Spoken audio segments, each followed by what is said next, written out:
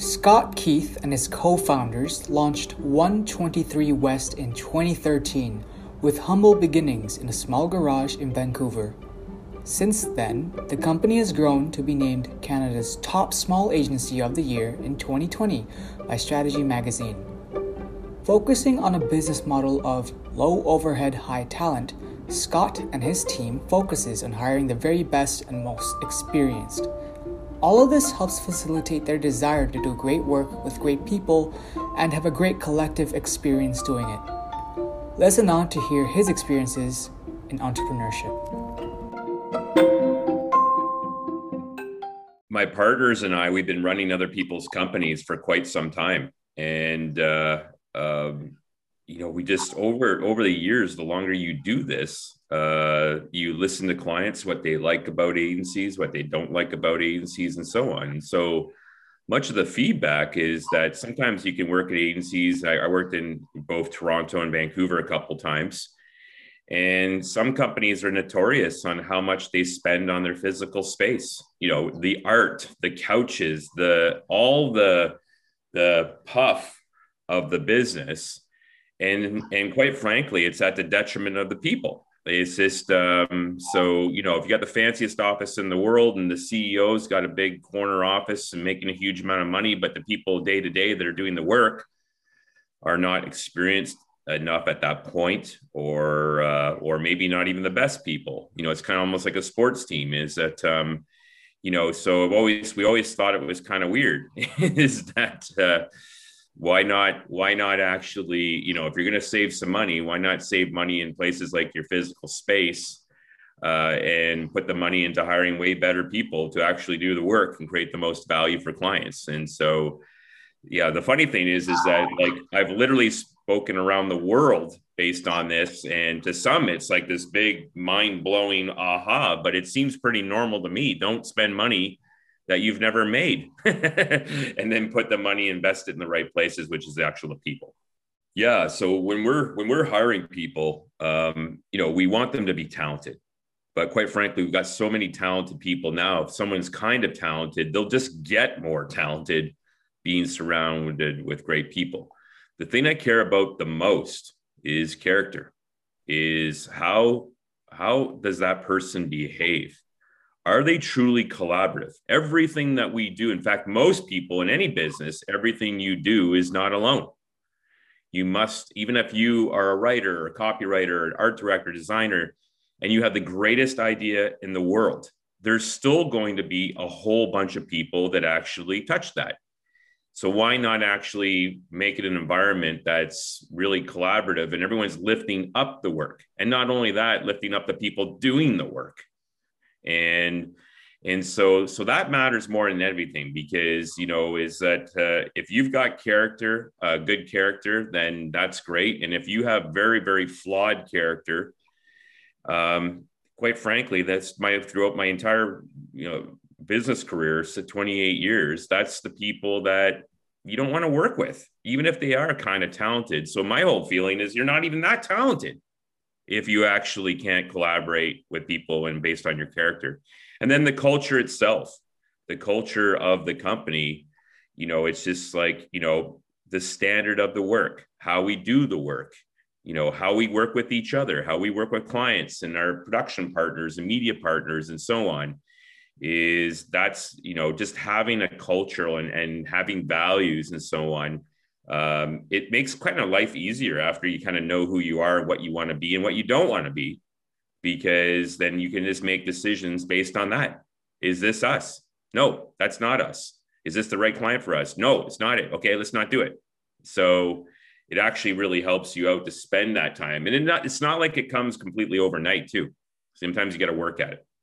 To be like someone that kind of people look up to, or to be a leader, you got to work on yourself first before you kind of go on and be like, okay, you know what, this is what I'm looking for other people. At least that's like, I'm young. I don't know much, right? So whatever I know about business is kind of in its infancy, right? Compared to you, you've had a lot more experience. But I think having a value system, a system of principles that guides you, that kind of is what shapes the culture. That shapes not only the type of people you attract as, people in your team, but also the type of clients, I think, who want to work with you. Am I correct? Yeah, absolutely. I met with someone a bunch of years ago, and they called it right. When you're meeting with a prospective new client, or a client's meet with an agency, it's almost like over 50% of the decision is on the DNA fit. Do I trust these people? Do I like these people? Not that like we're hanging out and stuff all the time, obviously pre-pandemic, but just do I visualize myself day in and day out collaborating with this group of people? And in particularly now, is that a lot of the work is project based, and so you could do the greatest work ever and have the greatest results, but if you are just horrible to work with, or the client, or anybody in the process, most of us don't want to do that again with that person. So you're always looking for option B and option C. So why not do the work and actually enjoy the process of doing the work together? And that's kind of my favorite moments in this business. Is the best part of it is when you're working with really good, talented people who are passionate what they do and supportive, and you can't wait on the Sunday night to actually go to work because you're working on something cool with cool people. Or someone said before, is sometimes you're in the wrong place with the wrong people, and you get what they call the Sunday scaries. The Sunday scaries in your stomach. You're like, oh, geez, I got to go to work tomorrow. So, I don't want to be that place. Right. So, good people doing good work and enjoying and being good doing it. That to me is a no-brainer. A lot of people, they have their day jobs, right? And they enjoy their day jobs, but they can't really get the full, like how you said, like they go to the weekend and it's like, Monday, right? Do you think there's a way for people to kind of make the time they spend at their jobs that they have a little bit more enjoyable, or a little bit more valuable, easier for them, essentially? And then the second question was, is there ever a time that's the right time to jump into like the full entrepreneurial side of things? Yeah. Okay. Those are great questions. So the first one is a couple things. First and foremost, if you get into a career that you truly love and are passionate about that, then you're already done it right, because then you inherently like what you actually do. Now, when I first got in the business, I started absolutely at the bottom. Like you couldn't even have gotten any lower than I started at. And to be honest, I got paid terrible and I worked a lot, and it wasn't even a great company, but it was the start of a process, right? You got to actually crawl, to then walk, to then jog, to then run, and then to absolutely fly. And I guess it's because I have a sports background. Is just you don't learn to skate one day and play in the NHL next week. Is you've got to trust the process, that if you're putting the work in and moving forward and so on, you will get better. You may eventually have to leave and go to another company. And so that just kind of takes time. Sometimes people move quicker. Sometimes people like me didn't move that quick.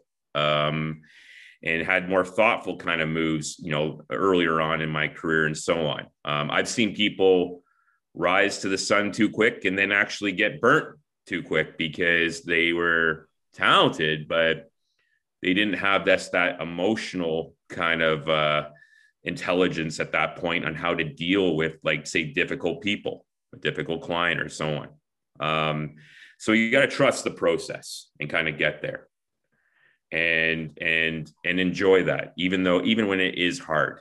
It will always be hard. Nothing is really easy in life. And in fact, later on, after reflection, you actually, even when it was hard, you're like, I'm glad I went through that. At the time it sucked, but now I'm happy because I needed to go through that because it helped me on somehow along the way. Number two is doing your own thing, becoming an entrepreneur. And doing it 100%. Well, the first thing I read a couple of years ago is that most entrepreneurs are created out of circumstance. And I would be the same thing. Is I worked 18 years for other people at other agencies. And after 18 years, I was in a space that I worked for somebody, and I just had a real challenge working with this person. We were not, that person was the boss. It was their company. And I didn't really love the way they did things. So, I abruptly left. And then that was what I needed to actually say, you know what? I've gone 18 years do this. I've learned a lot. And maybe it's time now I can start the company. In fairness to even that person is that maybe I just got to that point where I needed to do my own thing. Even if I had a great boss, I actually would have hit a wall and it was time to be an entrepreneur. And so sometimes it's by circumstance. Sometimes it's by opportunity. You've got this great idea. And then there's just a whole bunch of other things. It's just, where you're at in life. Do you have a family? Do you got to pay for kids? And do you have a mortgage? And do you have all these things? And so you have to kind of set yourself up for that. Like when I started my first company, I sold my house. Like I mortgaged everything.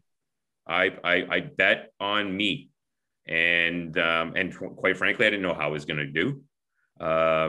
Worst case, I thought, okay, well, I got money in the bank now. I didn't actually spend the money. I just actually had a nest egg to keep me going if things didn't work out. And it worked out. That actually gave me confidence. So I worked that long my wife and I, to actually put money away. And then that's the other thing is I had a very supportive wife, a partner who actually believed in me too and believed in the vision I had. And that matters big time too. How then do you handle, let's say, giving criticism to your partners or to people in your team? How do you manage those relationships so you still maintain kind of what you have, but you don't also kind of break apart that relationship? Yeah, a couple things. So like when my partners and I, we first started this company and we sat in a garage in East Vancouver, one of the first things we did is we wrote down our happiness goals, what in our life made us happy, what didn't make us happy in life. And then the same thing in work, what made us happy, what didn't make us happy, and so on. And that was really great exercise because it was kind of the precursor to make sure we even wanted to do this together. Because I did not want to get in a partnership where there would be conflict throughout. And we also wanted to make sure that we're aligned on not only where maybe the business can go and how we would do the work, but we were all aligned that we were going to respect each other's lives, that we could do work and actually have great lives too. And so we to this day, it's been 8 years now. We've got 2 more partners who are awesome. We're 99.999% aligned. Like it's just our debates are so minimal, and if so, done in a very professional way. And I think that took a while to kind of even get to that place. And so the main thing where we did even some work on this earlier on of just, everyone on the partner level actually has like almost the superpower is, my one partner, Rob, is one of the best art directors and idea people in the country. Jeff is one of the best design people in the country. Brian's one of the best copywriters. Jonathan is one of the best operational people in the country. Now, Maureen, who's amazing, she's also one of the best modern design people, but also understands the business of design. And she's a great, just inspirational leader. And, and I do my thing. And so the great thing is just kind of even having that trust that anytime we have a business problem or opportunity, there's out of the 6 of us now, there's actually one of us that can be the dominant leader in that area because it generally can fall in their area of expertise. So when we've actually had anything where we need to talk to each other, it's just done in a very direct but non-confrontational way. And the same thing with employees is, I think it's best to be open. If there's something that needs to change, then deal with it right away. Don't wait 6 months for a review. Like nothing would drive me more nuts than where I worked at another company and someone said, well, 7 months ago you did this and I didn't really like it. Well, why wouldn't you have told me 7 months ago? Like you told me, like, isn't that kind of your problem now? So if we need to give feedback to an employee, I want to give feedback right at that moment.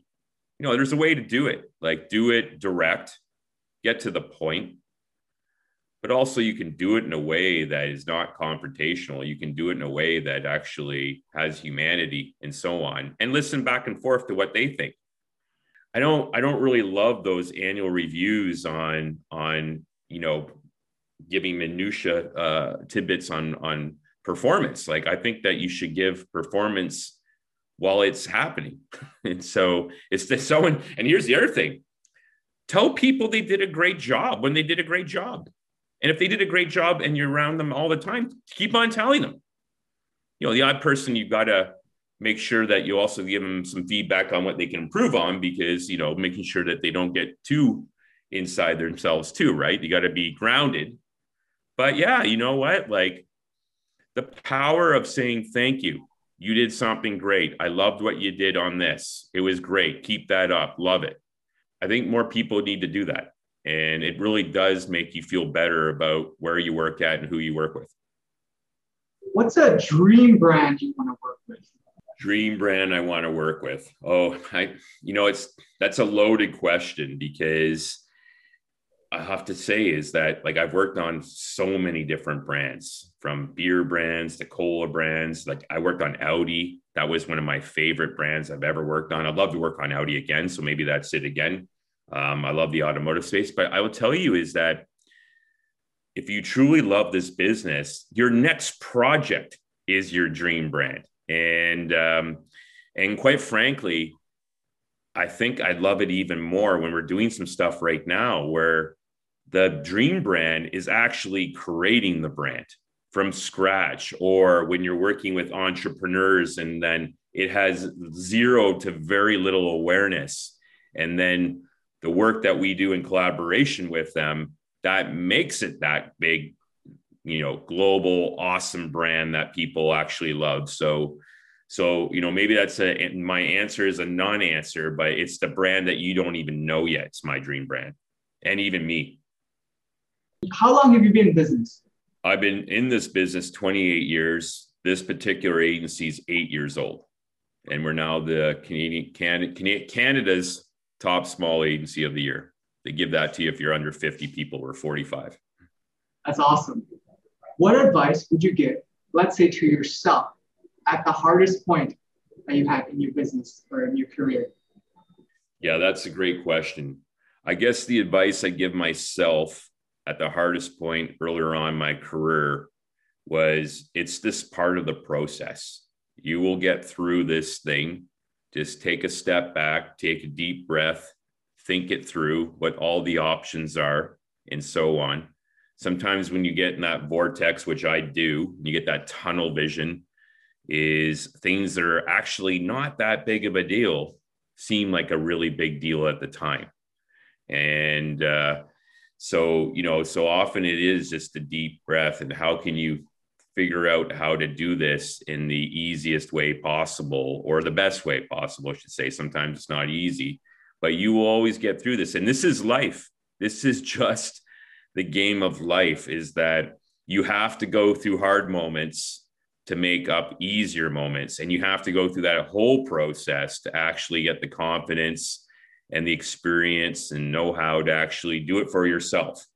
And even now is this, like, I love what I do. I love the people I work with and the clients we work with. But like, every once in a while, you're like, are you kidding me? That just happened. Sometimes completely unfair for whatever reason and so on. And then you just have to actually take a deep breath and understand all the great things are happening. And then that particular thing is that, what's the best plan? And even ask for help. That's the other thing I would say to myself is I would have asked for help more.